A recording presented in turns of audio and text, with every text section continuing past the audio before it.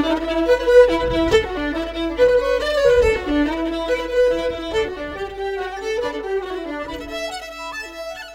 Corey Astle. And I'm Kyle Salmon. Welcome to Conservative Minds, a podcast about conservative ideas and thinkers. We explore what it means to call yourself a conservative, where conservatism has been, and where it's going. Each week, we select readings and conduct a discussion to share with you our investigation. Join the conversation by liking us on Facebook or following us on Twitter at ConsMinds, at CONSMINDS. For episode 85, we read How America Fractured into Four Parts, an article by George Packer, published in 2021. George Packer was born in 1960 in Santa Clara, California, the son of two Stanford professors. He graduated from Yale in 1982 and served in the Peace Corps before becoming a writer. Packer was a columnist for Mother Jones and the staff writer for The New Yorker from 2003 to 2018. He now writes for The Atlantic and has published 11 books. All right, so Packer starts out by saying, through much of the 20th century, the two political parties had clear identities and told distinct stories. I'm not entirely sure that's true, but let's just go with it. The Republicans spoke for those who wanted to get ahead, and the Democrats spoke for those who wanted a fair shake. Republicans emphasized individual enterprise, and Democrats emphasized social solidarity, eventually including black people and abandoning the party's commitment to Jim Crow. But unlike today, the two parties were arguing over the same recognizable country. This arrangement held until the 1960s, still within living memory. The two parties reflected a society that was less free than today, less tolerant and far less diverse, with fewer choices, but with more economic equality, more shared prosperity, and more political cooperation. But since then, he says, the two parties have just about traded places, which is interesting, and some thoughts we've had in prior podcasts as well. By the turn of the millennium, Democrats were becoming the home of the affluent professionals, while the Republicans were starting to sound like populist insurgents. We have to understand, he says, this exchange in order to grasp how we got to where we are. And that is kind of the preface for he sees America divided into four general parts. And I think it's going to be pretty interesting. We're going to go through all four of these. I'm not sure that it actually captures everything, but it certainly gives us a sense for, I think it gives us a good description of kind of the lay of the land right now.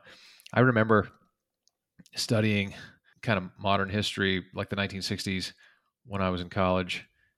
And I remember thinking, how could you have such different people in the Republican Party? You know, you had liberal Republicans and conservative Republicans who didn't seem to have much in common. You had liberal Democrats and Southern conservative Democrats that didn't seem to have much in common.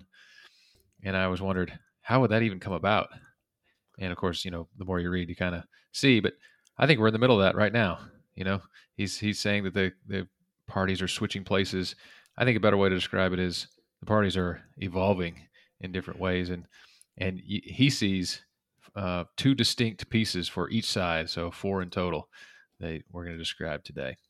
And I think it's not it's not as simple as just switching places. I think it's more that new issues are coming up or old issues are being revived, and the parties are having to confront things that divide them rather than unite them.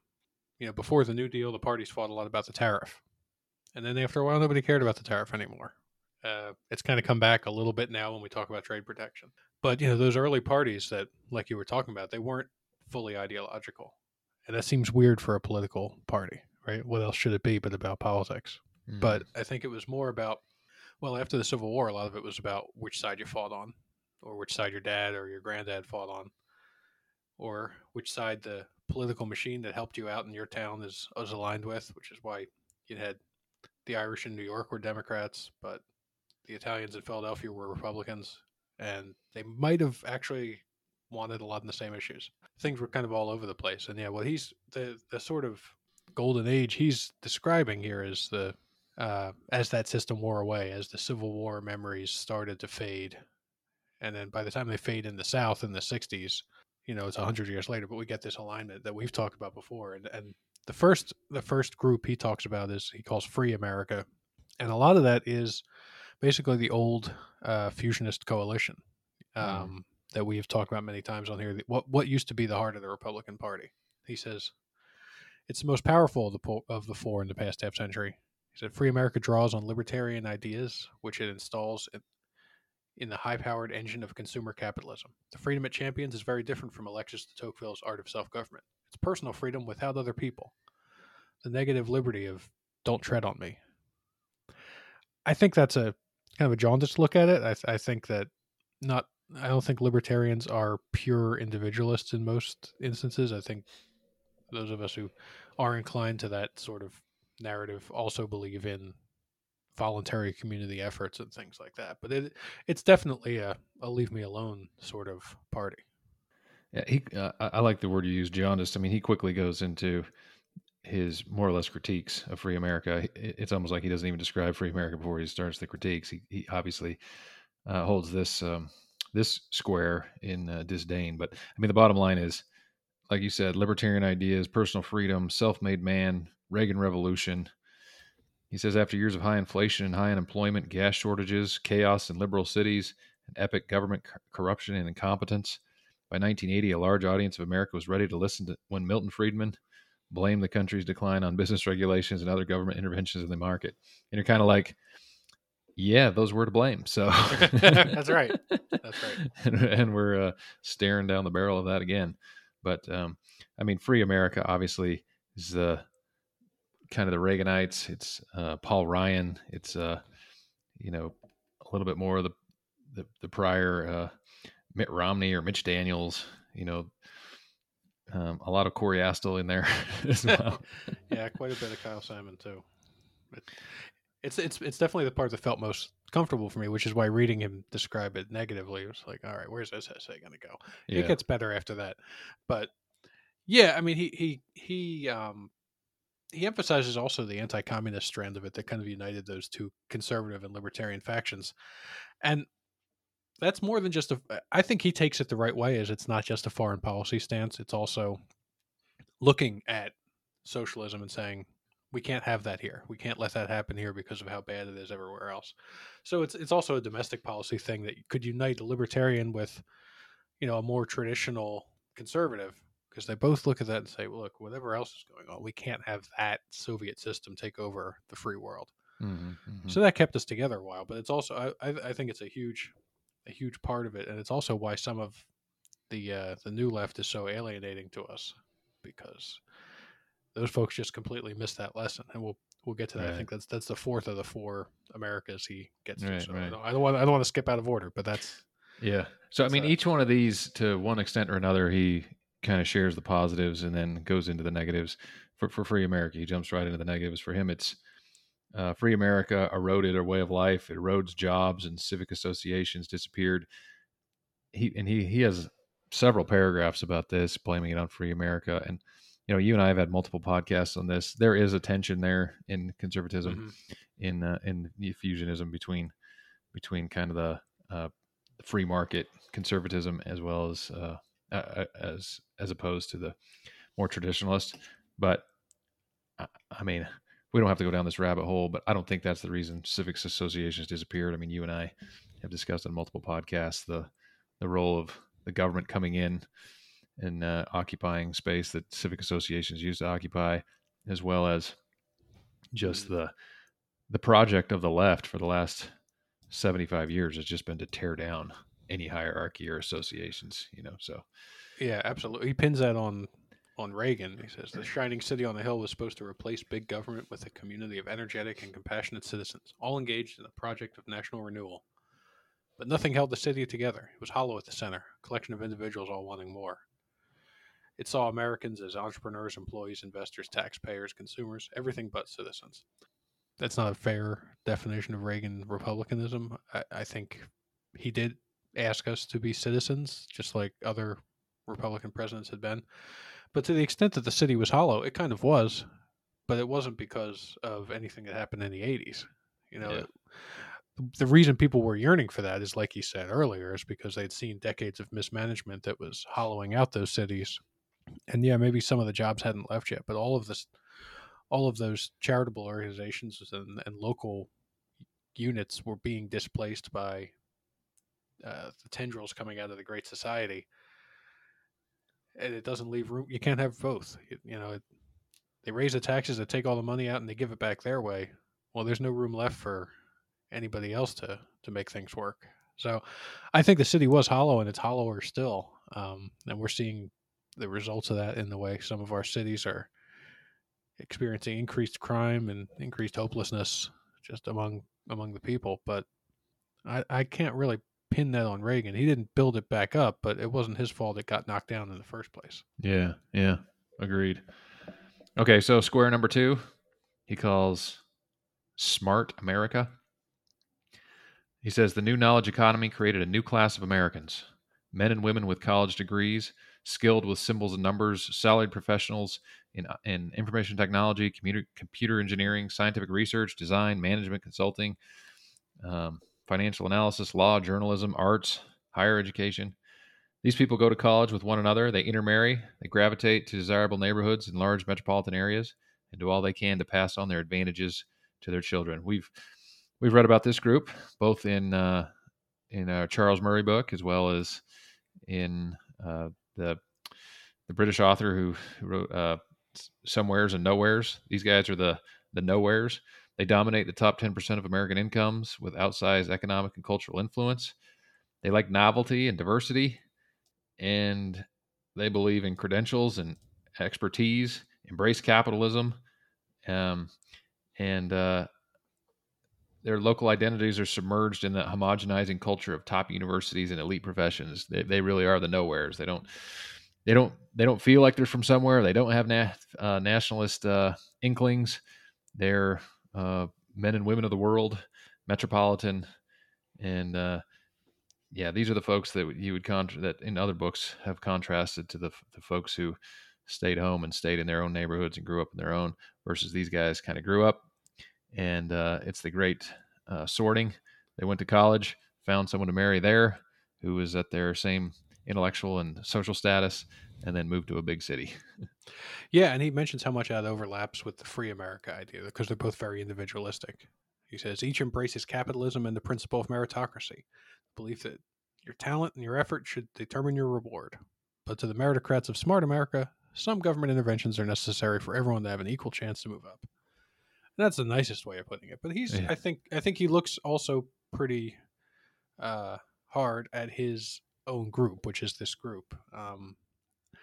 And it's what I think it's what we call neoliberal now. It's Right. the folks who are they don't need local cultures because they run the national culture, and they don't need local things to prop them up because they got out. You That's know, right. That's right. I mean and there is that real vibe of somebody might politicians who belong to this group might talk about how they grew up. Like how Bill Clinton talks about all the tough times he had growing up, and his dad died and he was growing up poor in Hope, Arkansas. But he got the hell out of Hope, Arkansas and never looked back. Yeah. Yeah. He's up in Chappaqua now, and that people are allowed to move around. That's America. But it's also it's definitely that he lived that meritocratic dream. He was smart, did well in school, was personable, and he got out, got to Georgetown and Yale and all these places. And Right.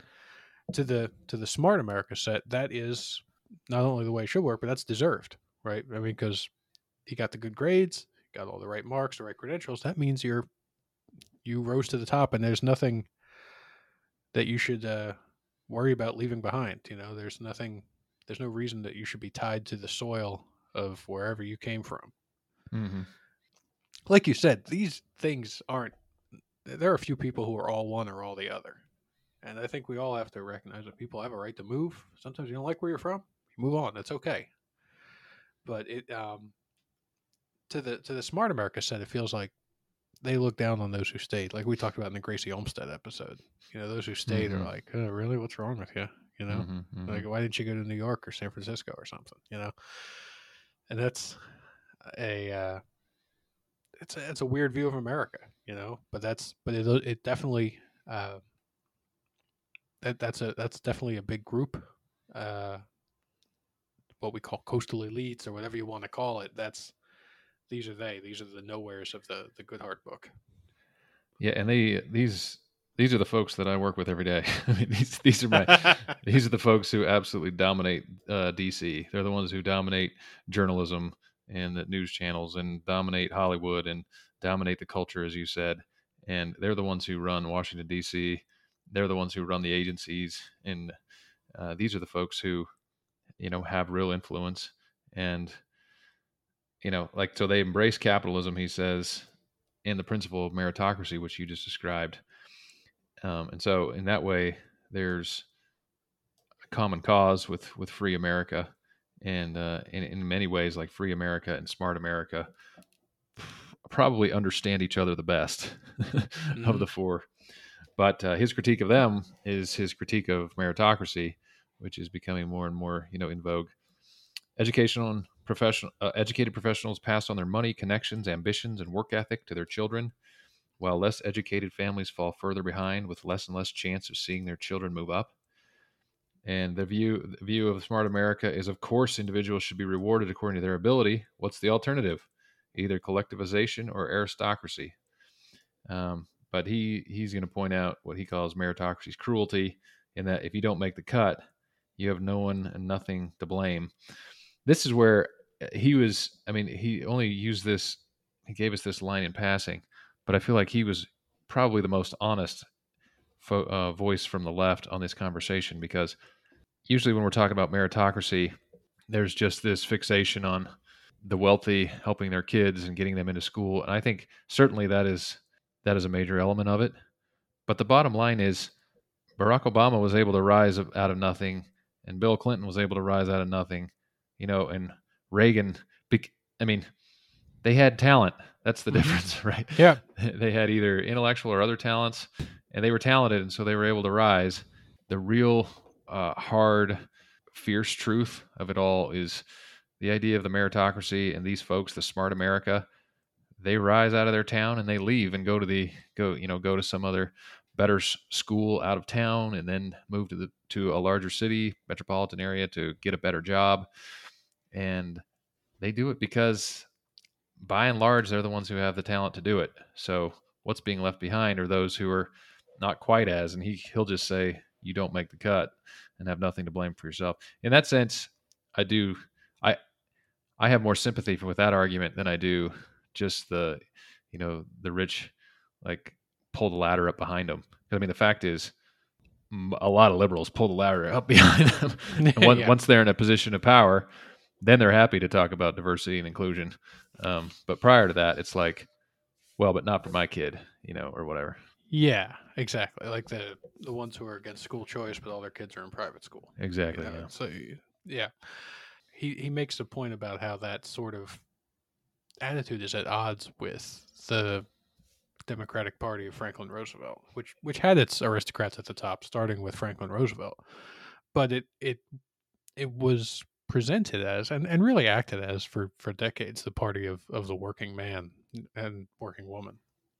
He says the narrative of free America shaped the parameters of acceptable thinking for smart America. Free trade, deregulation, economic concentration, and balanced budgets became the policy of the Democratic Party. And that has been since the 90s. It was cosmopolitan, embracing multiculturalism at home and welcoming a globalized world. Its donor class on Wall Street and in Silicon Valley bankrolled Democratic campaigns and was rewarded with influence in Washington, like all the folks that you know. None of this appealed to the party's old base, he says. And I think that's what's really changing everything now, is that people, I think the party's old base would look at the Republicans and say, they're not going to do anything for me. They don't know me. I don't know them. But now they're looking at the Democrats and saying, boy, they're not going to do anything for me either. Yeah. And I look at who's in charge here. They don't talk like us. They don't live in our neighborhoods. And that's not, I think when it was 2012, that wasn't enough to make a lot of people vote for Mitt Romney, because he looked in some ways just as alien. I mean, he was one of the richest people ever to run for president, 7 houses and all this stuff. And I like Romney. I voted for him, but I could see why the kind of the blue collar guy who's feeling a little alienated by his party's culture warriors isn't going to look over at Romney and say, oh yeah, this guy knows what I'm talking about. Right. So that's changed now. And I think I think throughout this essay, Packer has a much keener eye for the faults of his own party. I think the two parts of conservative America, the free America and the real America, which we'll get to next, he has a couple of broad strokes about how, well, they're racist. And it's, I don't know. I grew up Republican. I'm not racist. I mean, I don't see that. I feel like it's that sort of broad stroke that you get in a lot of modern journalism. It's like, oh, Hmm. the other side. Well, of course, they're all, those people are wrong, and they're wrong in a way that's uncorrectable. But when he's talking about his own subset here, it's really, I think he sees the problems pretty clearly. Hmm. All right, so let's go to his third square, which he calls Real America. And he starts it with a quote from Sarah Palin to describe these folks. She says, "The best of America is in small towns. They're hardworking, very patriotic, very pro America, running our factories and teaching our kids, growing our food, and fighting our wars. Real America," he says, "has also been religious and in a particular way evangelical and fundamentalist, hostile to modern ideas and intellectual authority." He calls these the populists, led by Andrew Jackson in times before. These guys used to be Democrats, but these days have become increasingly more Republican, hostile to aristocracy, overwhelmingly white, which seems to be a real focus of his on this, because he says the narrative of real America is white Christian nationalism, who are threatened by contamination from outside and betrayal from within. So we don't get any positives from him as he begins the description of real America. We just go right into, obviously, what he finds disdainful.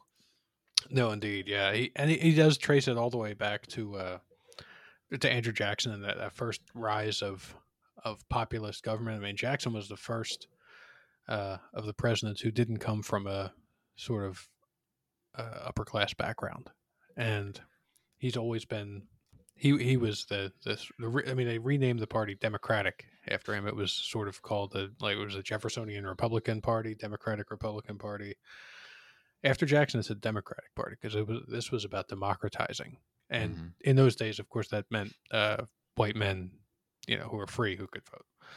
But that was still a lot more than it had ever been. And Jackson, that's what before this current era of rethinking everything. That's how people used to think of Andrew Jackson, is that he was the leader of the people who didn't, the landless, or the people with very little property, the people who under the, in colonial times and after couldn't vote because of the property restrictions in their state, that where only landed folks had the vote.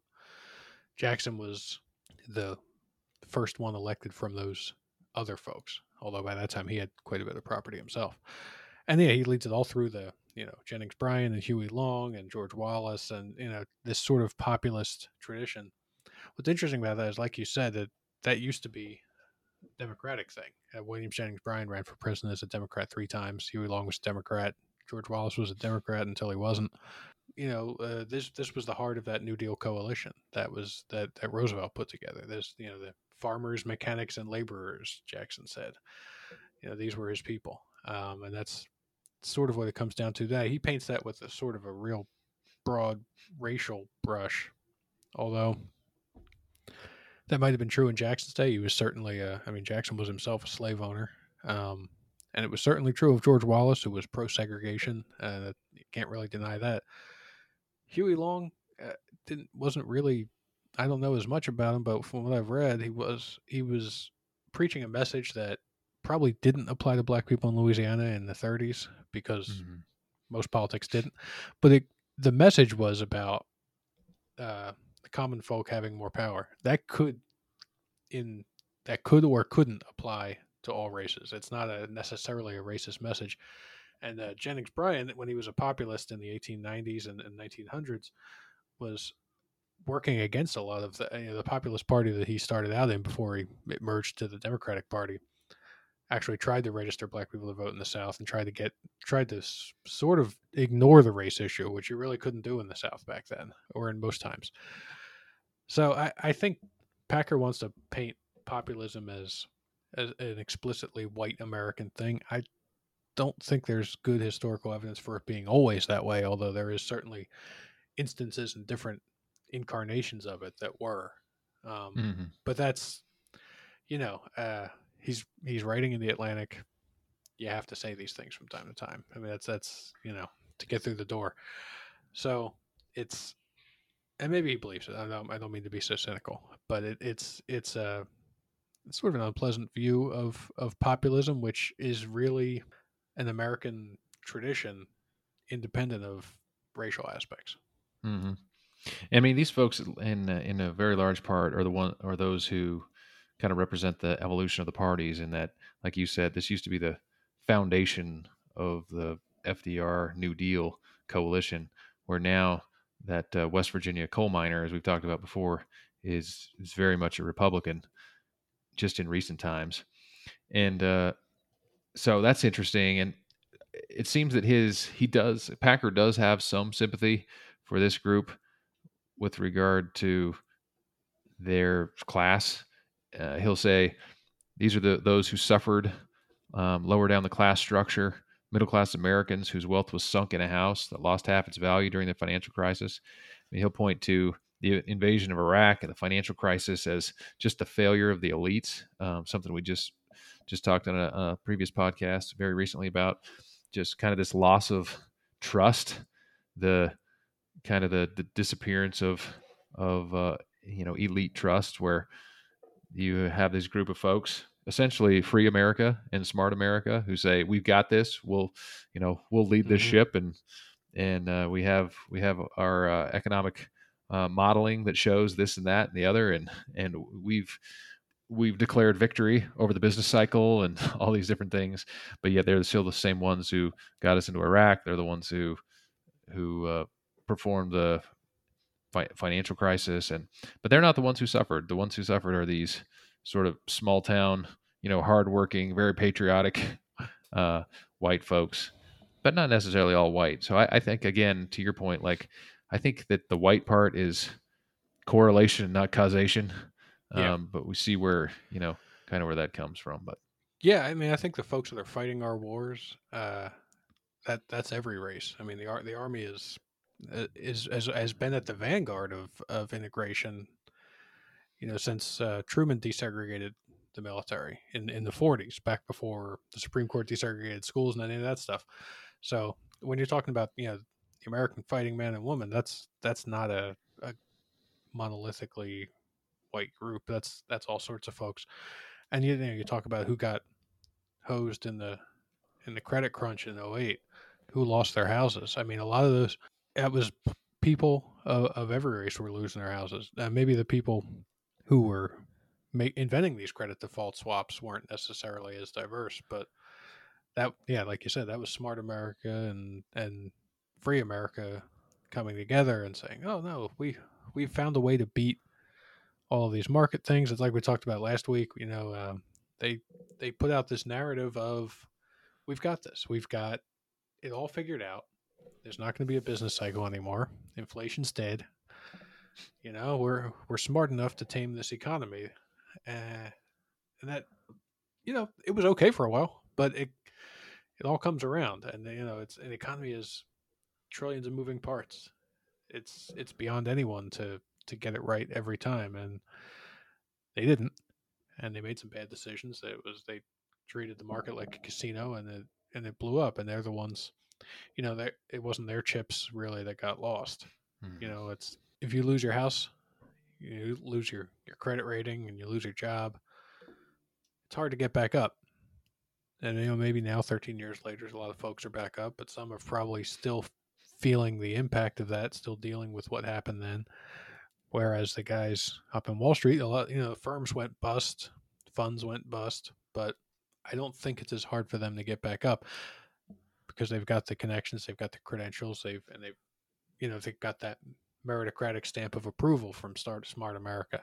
So I think it's, even though some of the ways it's expressed is sometimes ugly, I can get the feeling coming out of the, what he calls real America, about the anger at being let down, at being sent off to die in wars that don't make any sense, losing your house because of stuff you don't understand that's going on, and people playing around with paper on Wall Street, and all of a sudden nobody has money. That would make anybody mad, and mm, yeah, trust is destroyed, and people who said they were experts, they screw it up, and it's easy to and partially justified to look at that from a populist point of view and say, I can do better than those guys. They have all their fancy degrees, but look, we still have all these problems. Yeah. So he describes their rage well, and he'll say that it was the rage of this group that really was the engine for Trump to run for president. He says, there's resentment over trade and immigration, two issues that I really think those are the two. If Trump has any core issues, and he's been on every side of every issue throughout his career, but trade and immigration, he's been pretty consistent on. And this is kind of the group that is where's ground zero for deaths of despair, whether it's from opioid abuse or suicide and that sort of thing. But all right, let's jump to the fourth square. This he calls Just America. That's like Justice America.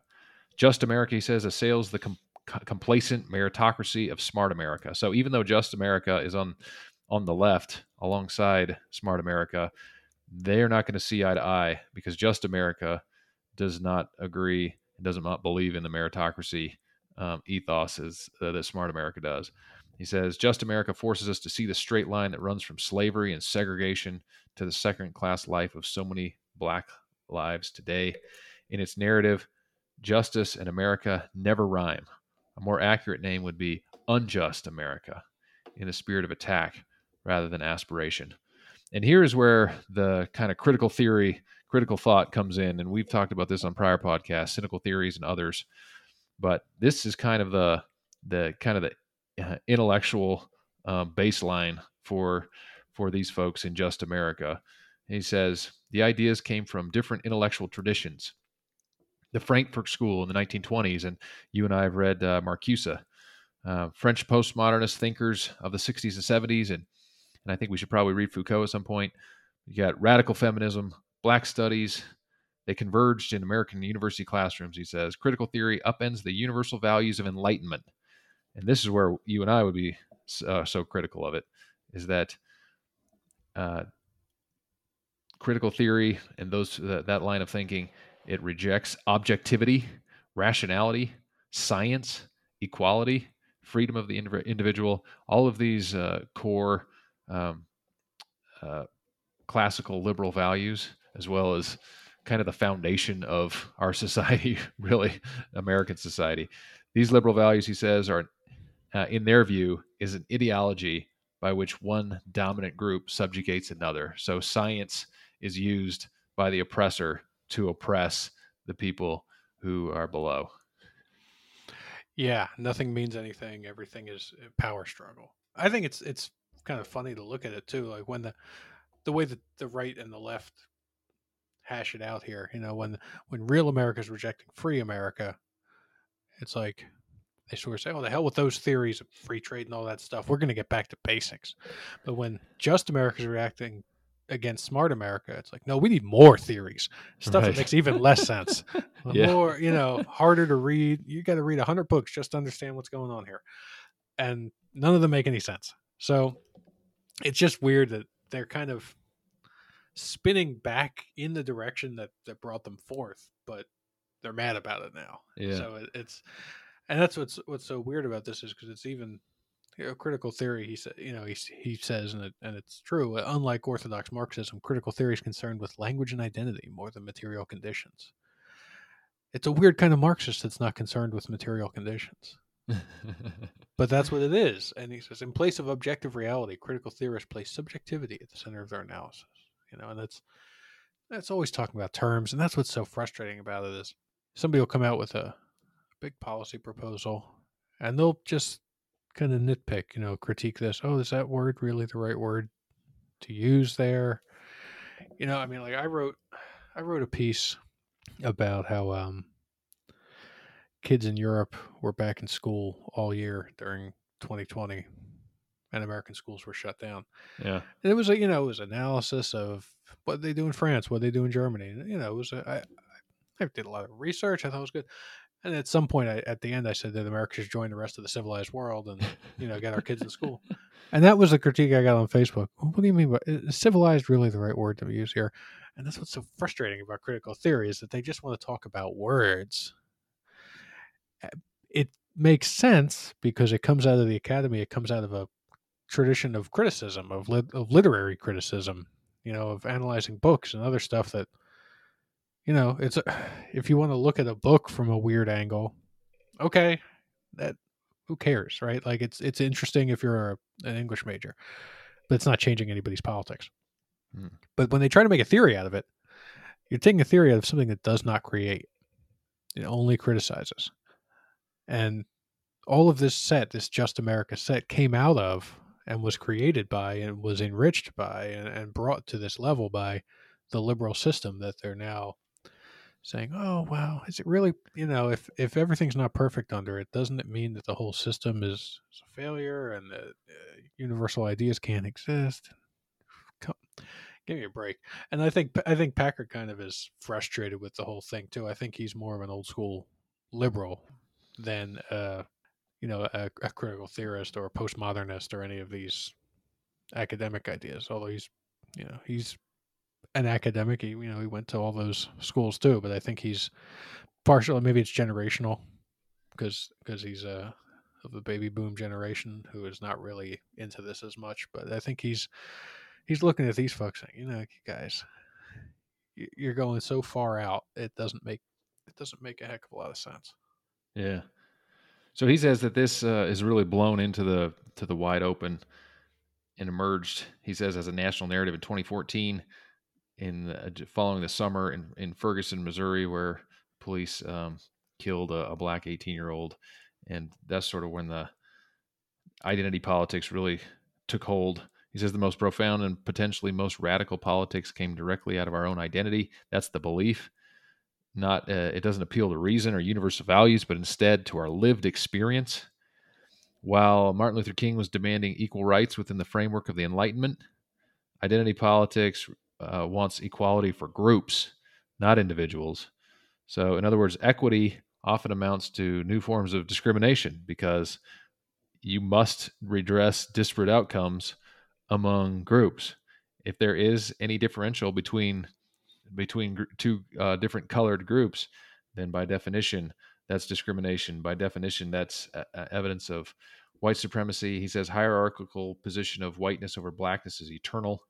What had been considered, broadly speaking, American history, including literature, philosophy, classics, even math, is explicitly defined as white and therefore supremacist, and it's part of those groups. So, to your point about language, we've got these new words in the vernacular: systemic racism, white supremacy, white privilege, anti-blackness, marginalized communities, decolonization, toxic masculinity, BIPOC. The threatening features that have come to characterize identity politics and social justice. His critique is that there is monolithic group thought, hostility to debate, and a taste for moral coercion. Like you said, you can tell that this is not his flavor either, but he, like everyone else, frankly, let's be candid, is very hesitant to straight up critique because he also wants to keep his job at the Atlantic and so forth. So you could tell that this is not his cup of tea, and he has real problems with it. But he doesn't come out and say it so much as he just sort of plays around the edges and kind of points out, well, you can't really debate. It's kind of like based on your identity, that's going to decide whether you're right or wrong. Yeah, he doesn't come out and call it racist the way he does for some of the other things, but it's it's what it is. It's a race essentialism. One line I thought was great though is he says, "The fixed lens of power makes true equality, based on common humanity, impossible." And that's what sets this group apart from the other three, I think, is in all of the other three groups, you get this idea that there could be a place where ideals are achieved, and maybe it's far off in the future, maybe it's impossible, maybe it's utopian, but there's an ideal that we're all striving for in which we are all equal. And I think this Just America segment, that the postmodernist segment, gives up on that. It says it's impossible. It's just a power struggle between groups. It's such a It's so dark, Yeah. and it's a really malignant view of America and of humanity.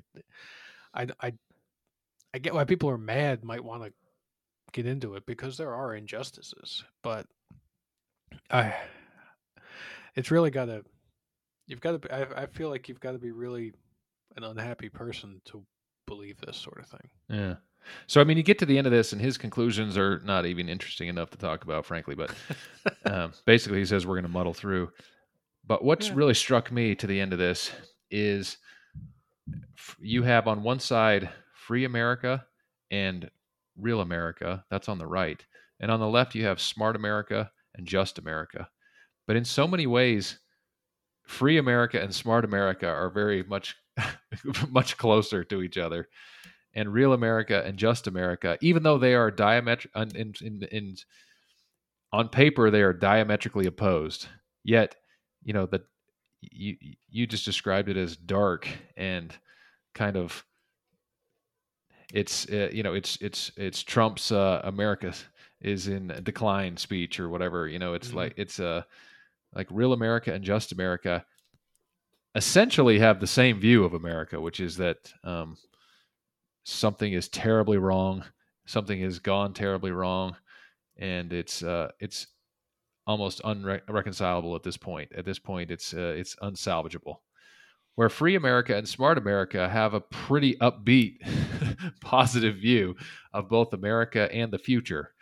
And I guess Packer doesn't come out and say this, but what I think he leads us to the conclusion to think that free America and smart America have a sunny disposition and view of America because it's kind of like the future is very bright for these folks Yeah. who are educated, who have left their hometowns, who are smart about economics and so forth, versus the real America and just America are mad as hell and they're not going to take it anymore in different ways, and it certainly manifests itself in very different styles and positions.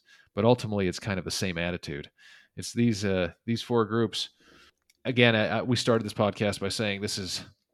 I mean, this doesn't capture everyone, and you and I could you know discuss where do we fall on the spectrum, and it's not quite right for any of the four. You have a one foot in different places, but ostensibly you have the right and the left, but you have as much, if not more, connection between free and smart and real and just, which I found to be really interesting. Yeah, I think there's generational divide there too, and I think sometimes people are talking past each other, but they kind of are saying the same things. It's confusing, and that's any time that the party system is shifting and things are realigning. Nobody knows where it's going. People are going to write essays like this that try to figure where it's going. But I do like where he says at the end. It's common these days to hear people talk about sick America, dying America, the end of America. These same kinds of things were said in 1861, in 1893, in 1933, and 1968. The sickness, the death is always a moral condition. Maybe this comes from our Puritan heritage. If we are dying, it can't be from natural causes. It must be a prolonged act of suicide, which is a form of murder. I think so. There's always that apocalyptic element in politics. There's always that element of this is the most important time right now. Everything hinges on this moment. Of course, we feel that because we're in it. Um, I think there are parts of our history that felt that way that historians will look back on 100 years from now and say it was a pretty stable period. I it is that recentism, that self-importance, and it's like we're always comparing ourselves to Rome in various books, but it's always the Rome that's about to be sacked by barbarians, not the Rome that was around for 1,000 years. Mm-hmm. I don't. I think we will muddle through. I don't think this nation is dying. I think we're going through some struggles. A lot of other nations are too. It's the same. As we get more globally connected, a lot of these same ideas are rippling through. I mean, they're dealing with this stuff in Europe, and a lot of these theories don't have anything to do with them. Right, I mean, right. there's BLM stuff in Europe, and it's like what? Like, this is a pretty American philosophy, American ideology. It's based on our history of race relations, but they're somebody's going to spray paint BLM on the Winston Churchill statue in London. And you're like, what is this? So they're dealing with it too. And nations have dealt with worse, as bad as it seems sometimes, and as divided as we seem sometimes. I kind of agree that we'll muddle through. Yeah, that's a good closing thought. My closing thought is to say it's smart America above all, but then also free America that controls the media in this country and really the institutions and controls the levers of power. And it's kind of like the smart America wants to point at all things on the right as the dark. You know, everything on the right is the kind of real American Palin view of the world, and of free America is going to point to the left and say everything on the left is the burn it down critical theory view of the world. And it's not quite right, and it's somewhere in between. And it strikes me that I guess the project of America would be for smart America and free America to sort of figure out how to take responsibility for the bad stuff that's happened, as well as try to figure out how to move forward. And because I don't think a ton of answers are going to come out of like the anger of kind of the other parties. But, Yeah. all right, that's Packer. Catch us next time.